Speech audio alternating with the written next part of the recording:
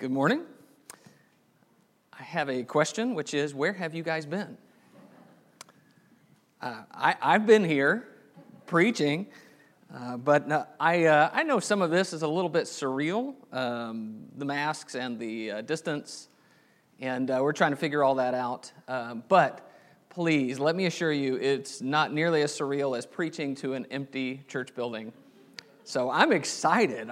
You guys are here. And looking forward to the things we're going to talk about today. We're going to start in Luke chapter 4, so go ahead and open to that place. I put some handout sheets there on your pew. If they're not on your pew, they might be on the pew in front of you or behind you, just to help in following along. And there's a little blank so that you can keep up with what I'm doing and where we are, and also so you know that the lesson doesn't have more than 5 points, so that you don't get scared that we might be here forever. Don't forget we have another service coming up at 11, so we do have to be done by 11. I guess that's some consolation. But anyway, if you would grab that, and you'll see where we're headed for our topic and our idea for our study this morning. In Luke chapter 4, I want to begin by reading Luke 4 and verse 16. In Luke 4 and verse 16, it says, "He came to Nazareth where he had been brought up. And as was his custom, he went to the synagogue on the Sabbath day, and he stood up to read." So this is a powerful passage about how Jesus goes back to his hometown, and he reads from the scroll of the book of Isaiah, and he says, "Today this has been fulfilled in your hearing," and the people are amazed at his teaching. And so it is very much a statement about how great Jesus is, and also a little bit of a statement about the rejection of his contemporaries and the people who he grew up with. But I want you to notice how in verse 16 it references, as was his custom, that Jesus had a custom, a practice, a habit. And those kinds of things are the things that I want to talk about for a few minutes this morning. A lot of time has passed since we were last together, and because of that, I don't know if you have thought about it, for those of us who don't have kids in this age range, but we have some young people in our congregation who are graduating from high school and transitioning into the next phase of life. We actually have 3, Braxton and Matthew and Tessa, and I tell you, I really hate for them that this school year has ended the way it has, and with the strangeness that all of this has brought into our lives. But as I thought about that, from time to time, I have the opportunity to talk to young people at this stage in their lives, as they go on to college, as they look forward to the future, whatever that may hold in terms of career. They move away from home and start a new chapter. And so when I have those opportunities, usually it's crammed into maybe an hour of lunch or something like that. And so you kind of have to get to the point. You kind of have to say a few things. You don't know what sticks or what won't.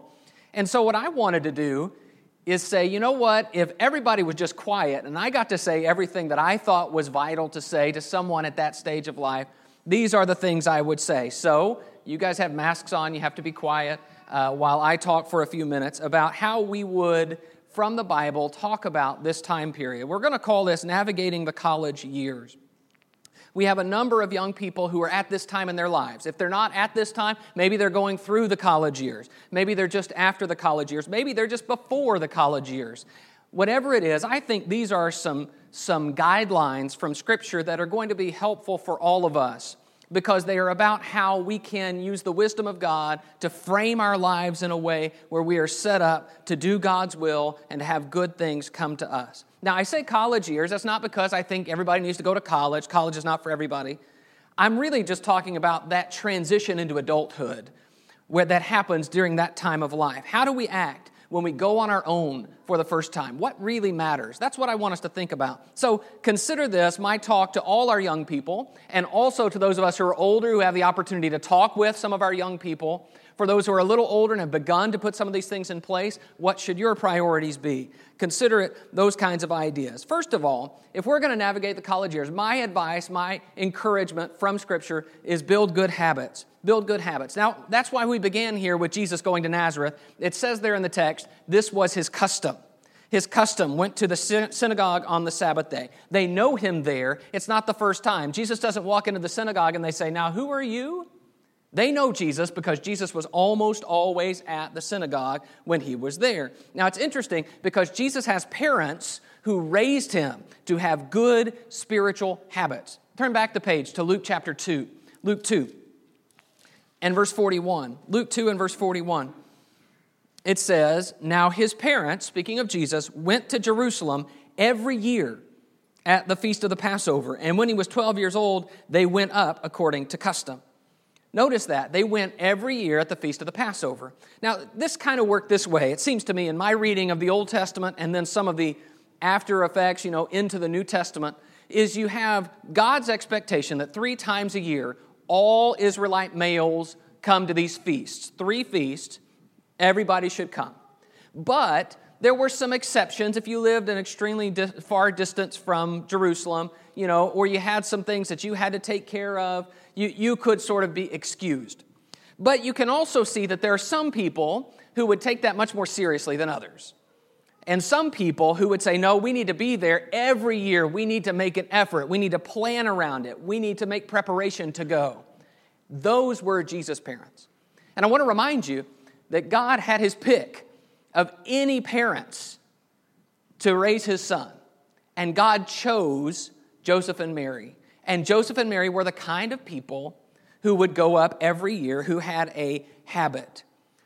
So it's clear when Jesus is grown that there is at least some influence that habit had. It was already his custom to go into the synagogue. It was already the habit of his family. So when we talk about building good habits, part of that is going to be building on the groundwork that has already been laid, something that your parents have given to you. And we all have parents. We all have habits that are given to us by our parents.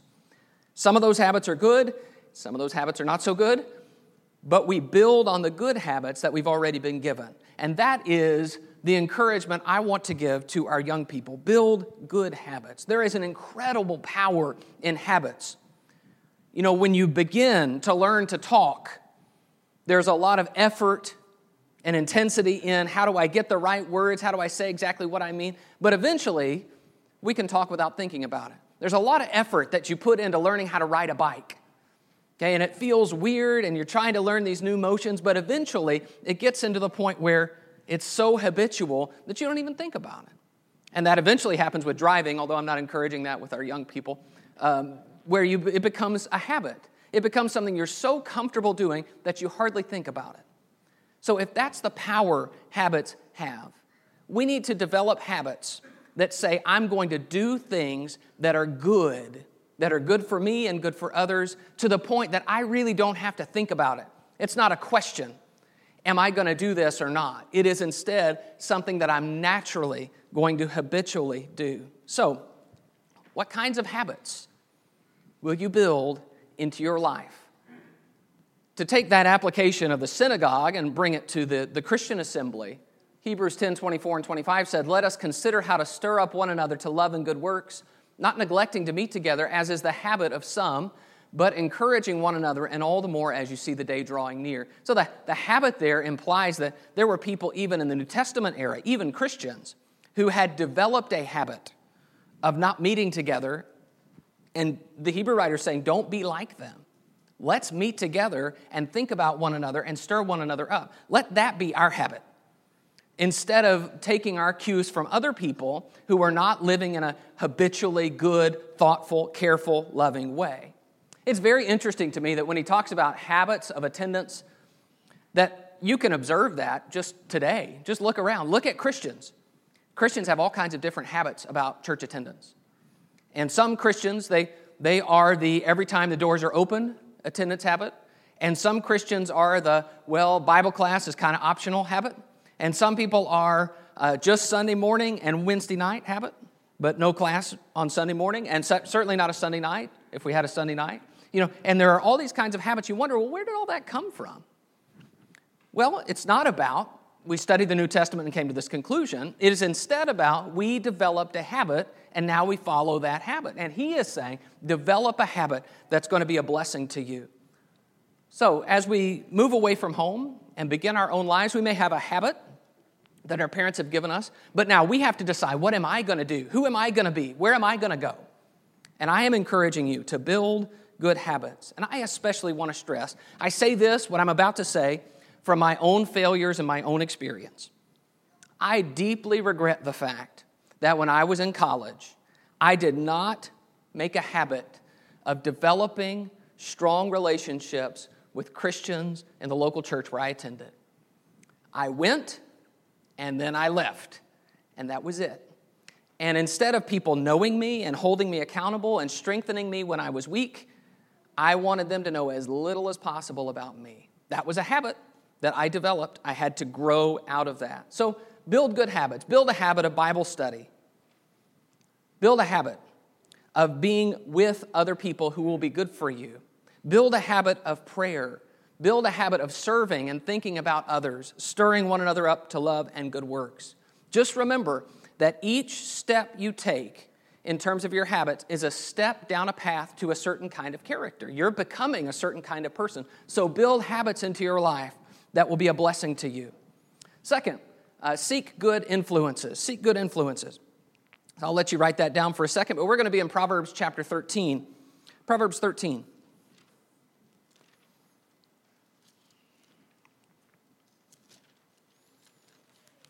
Proverbs 13, we're going to read verse 20. This is one of those proverbs that kind of makes you say, duh, and yet it's one that we struggle with living, I think maybe because there are some other elements that go into it. But when he says it this way, it's hard to argue with him. Proverbs 13 and verse 20 says, whoever walks with the wise becomes wise, but the companion of fools will suffer harm. Well, that makes a lot of sense when you put it like that, right?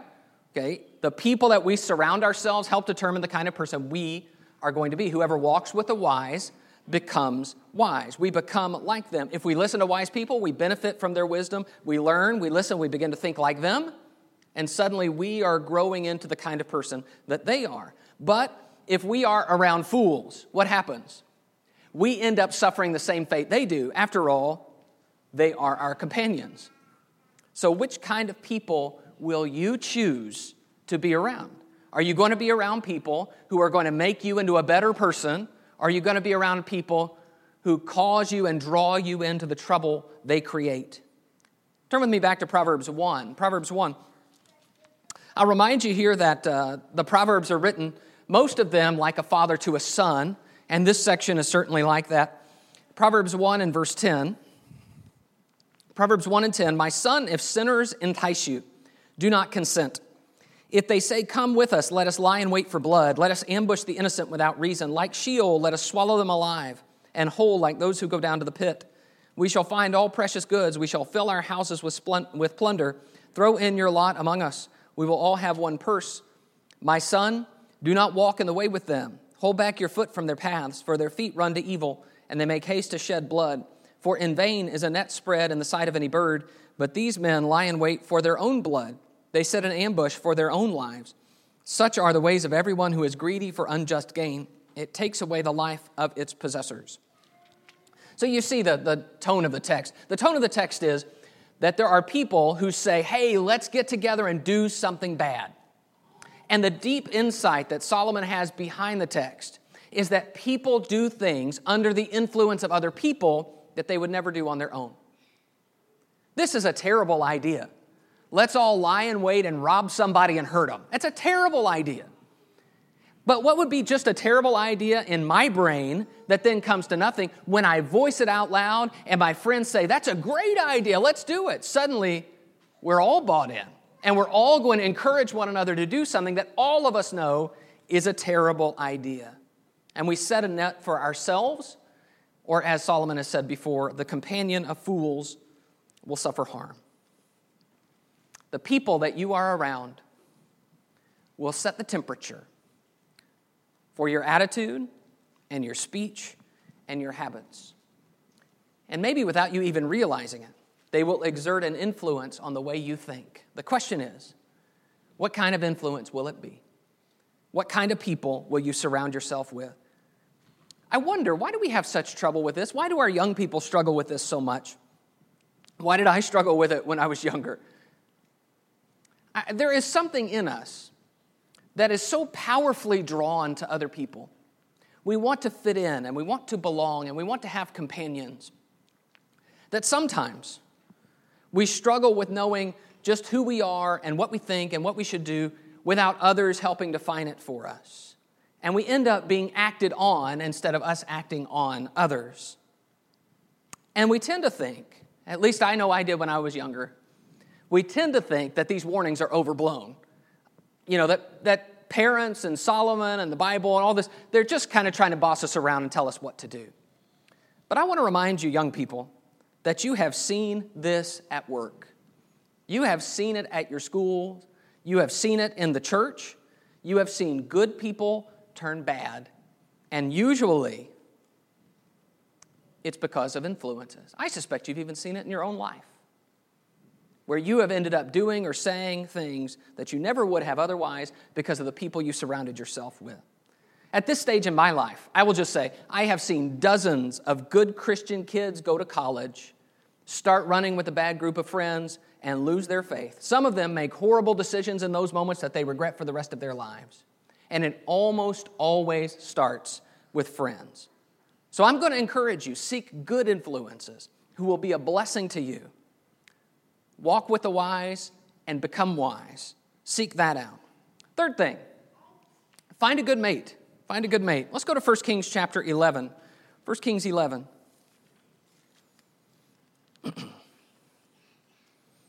Now, I know young people, you might be thinking, I'm not really looking for a mate at the moment. That's okay. I'm not trying to pressure you into finding a mate.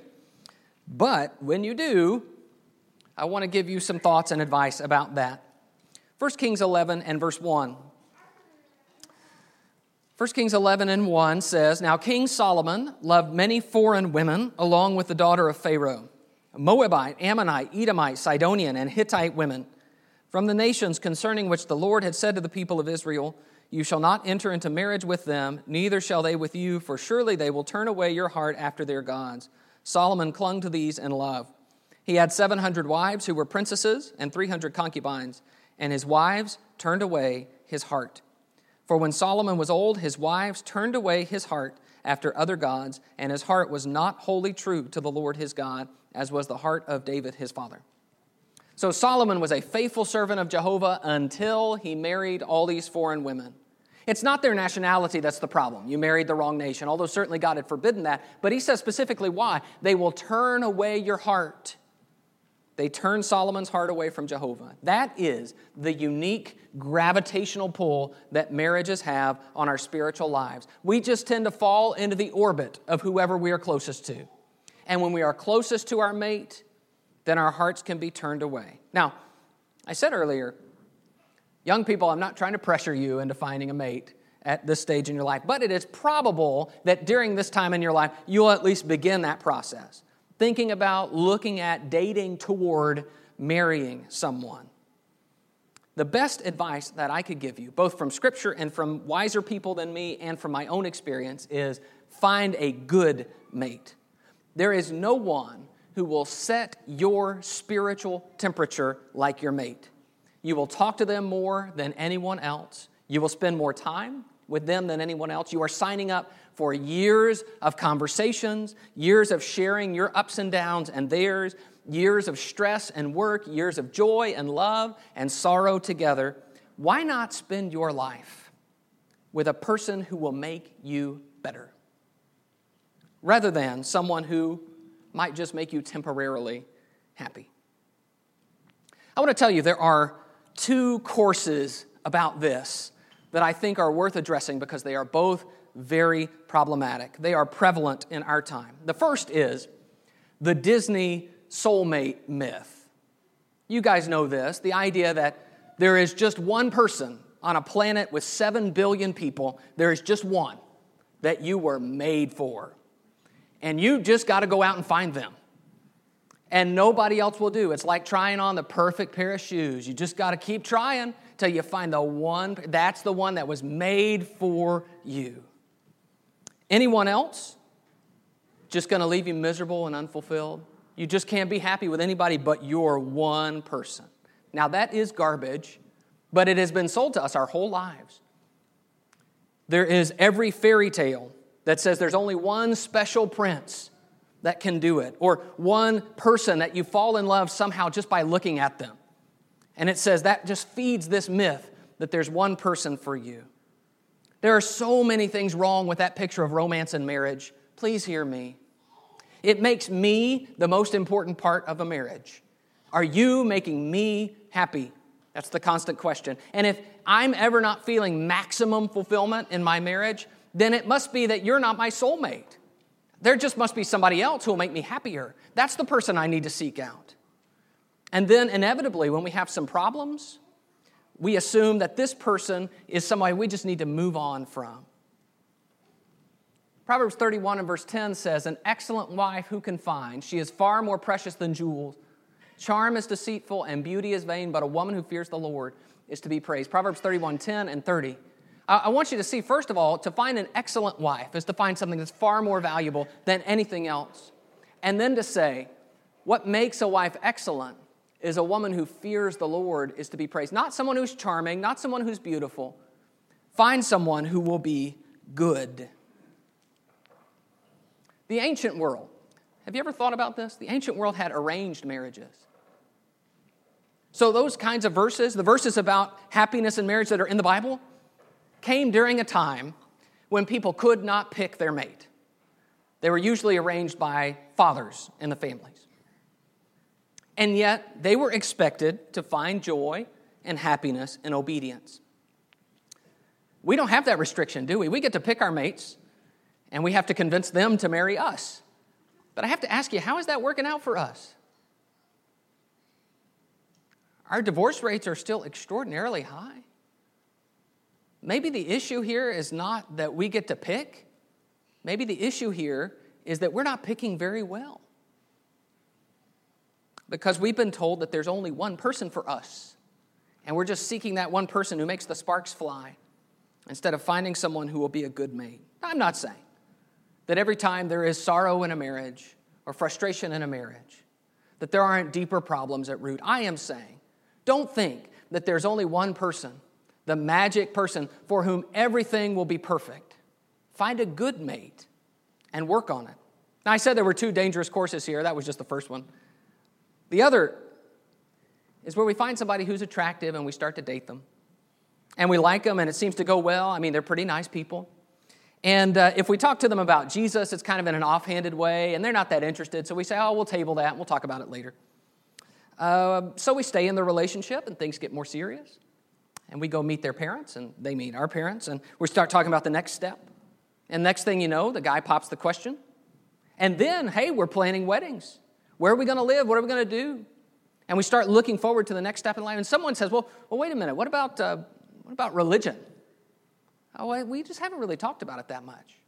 And I know that's the case because sometimes those couples will come to me and say, hey, can you talk to us before we get married? And it is clear from the first moment I bring it up that they have not talked at all about their spiritual compatibility. It hasn't even entered the equation. But when there are disagreements at that moment and they say, you know what, we don't really match up well, all of a sudden we're deeply in love. We can't back out now. And so they go forward, and inevitably there is the difficulties that come with not being spiritually compatible. That's Solomon's problem, isn't it? His heart was turned away by his wives. My encouragement is that you see those courses and you say, you know what, that's not the path I want to go down. Find a good mate, someone who is willing to help you grow spiritually, hold you accountable, strengthen you, encourage you, challenge you, work with you. Don't let Jesus be a side note in your relationship. Let it be the dominant note. Find a good mate. Fourth thing, I told you we only have 5. I even gave you the sheet as a sign of good faith that we're not going to go on too long. Respond well to your mistakes. Respond well to your mistakes. Matthew chapter 26 is where I want to go here.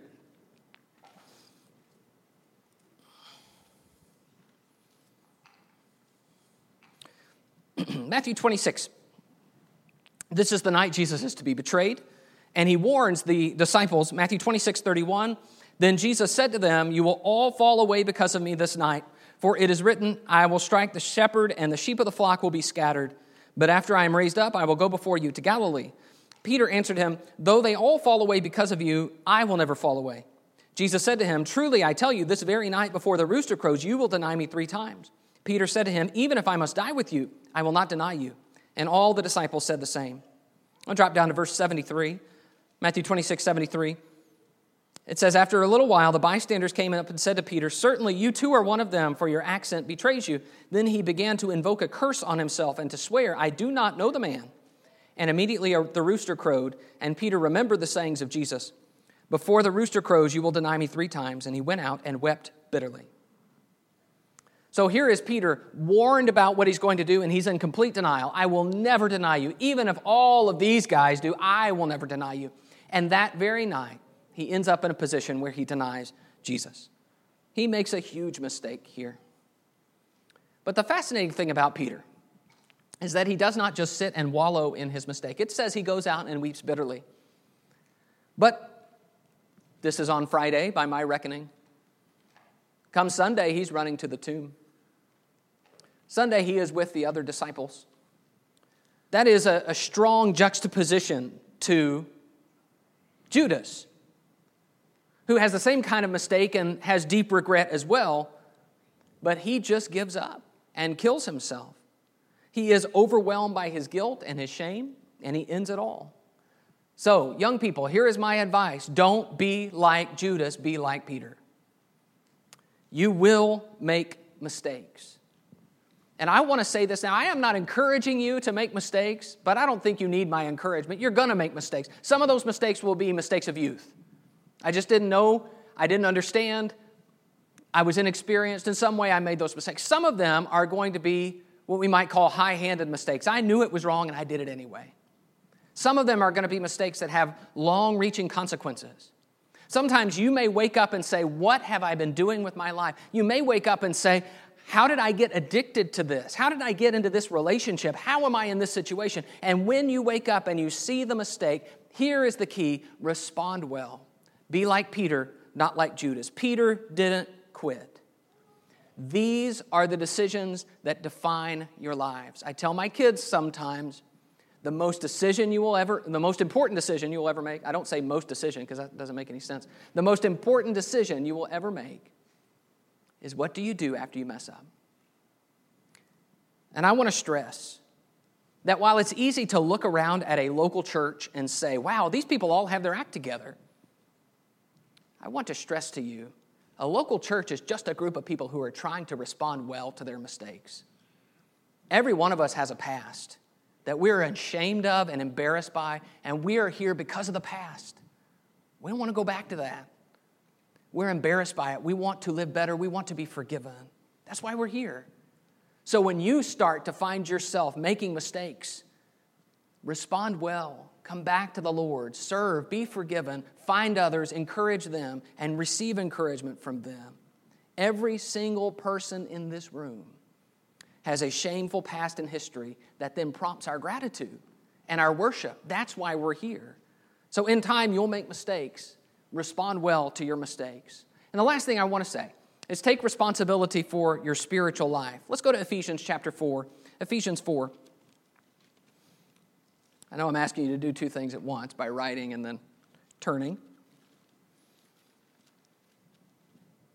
Ephesians chapter 4 is where I want to read here.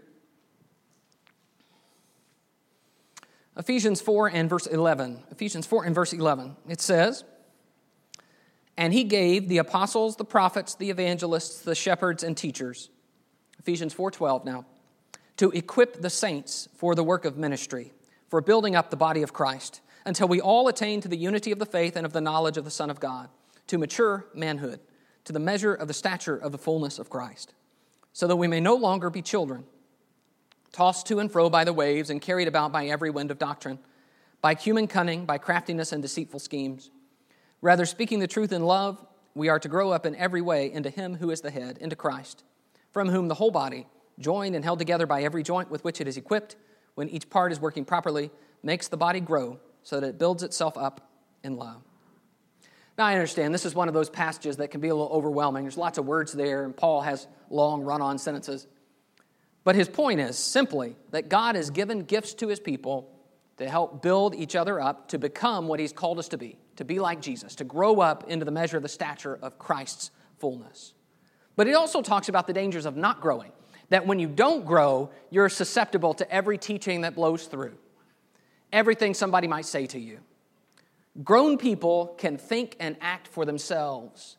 But immature people, they're reliant on everyone else.